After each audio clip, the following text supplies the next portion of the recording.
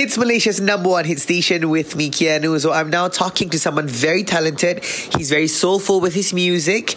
You might have known his song Beautiful Scars. He just dropped a brand new song recently also.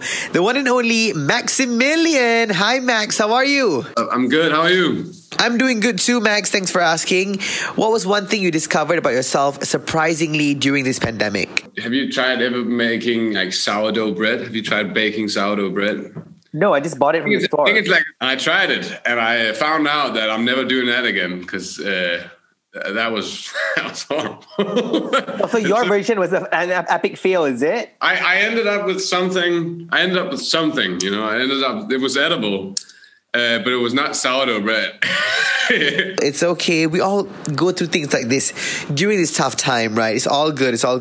And have you ever gone through any mental blocks writing music since you can't really go out? Been like a roller coaster because, you know, of course, I haven't been able to get that much inspiration from outside in the environment I'm living in, but it's also been a time to look inwards. But even though you have mental blocks every once in a while, you still dropped your song, I Know Better. Is this one of the situations of artists getting a song idea in this pandemic while being trapped at home? No, I actually wrote this song when I lived with my dad last year. I still have my childhood bedroom, and I was just like, you know, lying in my bed, and I thought about the topic, and I was like, this song is for all the people who don't talk about their emotions that much, who don't, like, you know, who lay in their bed, think about all these bad things, but don't share it with anyone else. It's only when you're alone you think about it.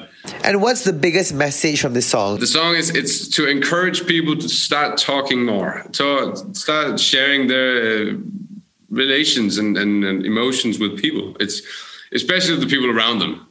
You know, I'm not saying like don't just go out in the street like like that if you don't like that. But you know, like you get caught by the cops if you do that. Yeah, that's when you're gonna get caught and get jailed. But yeah. I think every once in a while we're just gonna let it out. Yes, let it out.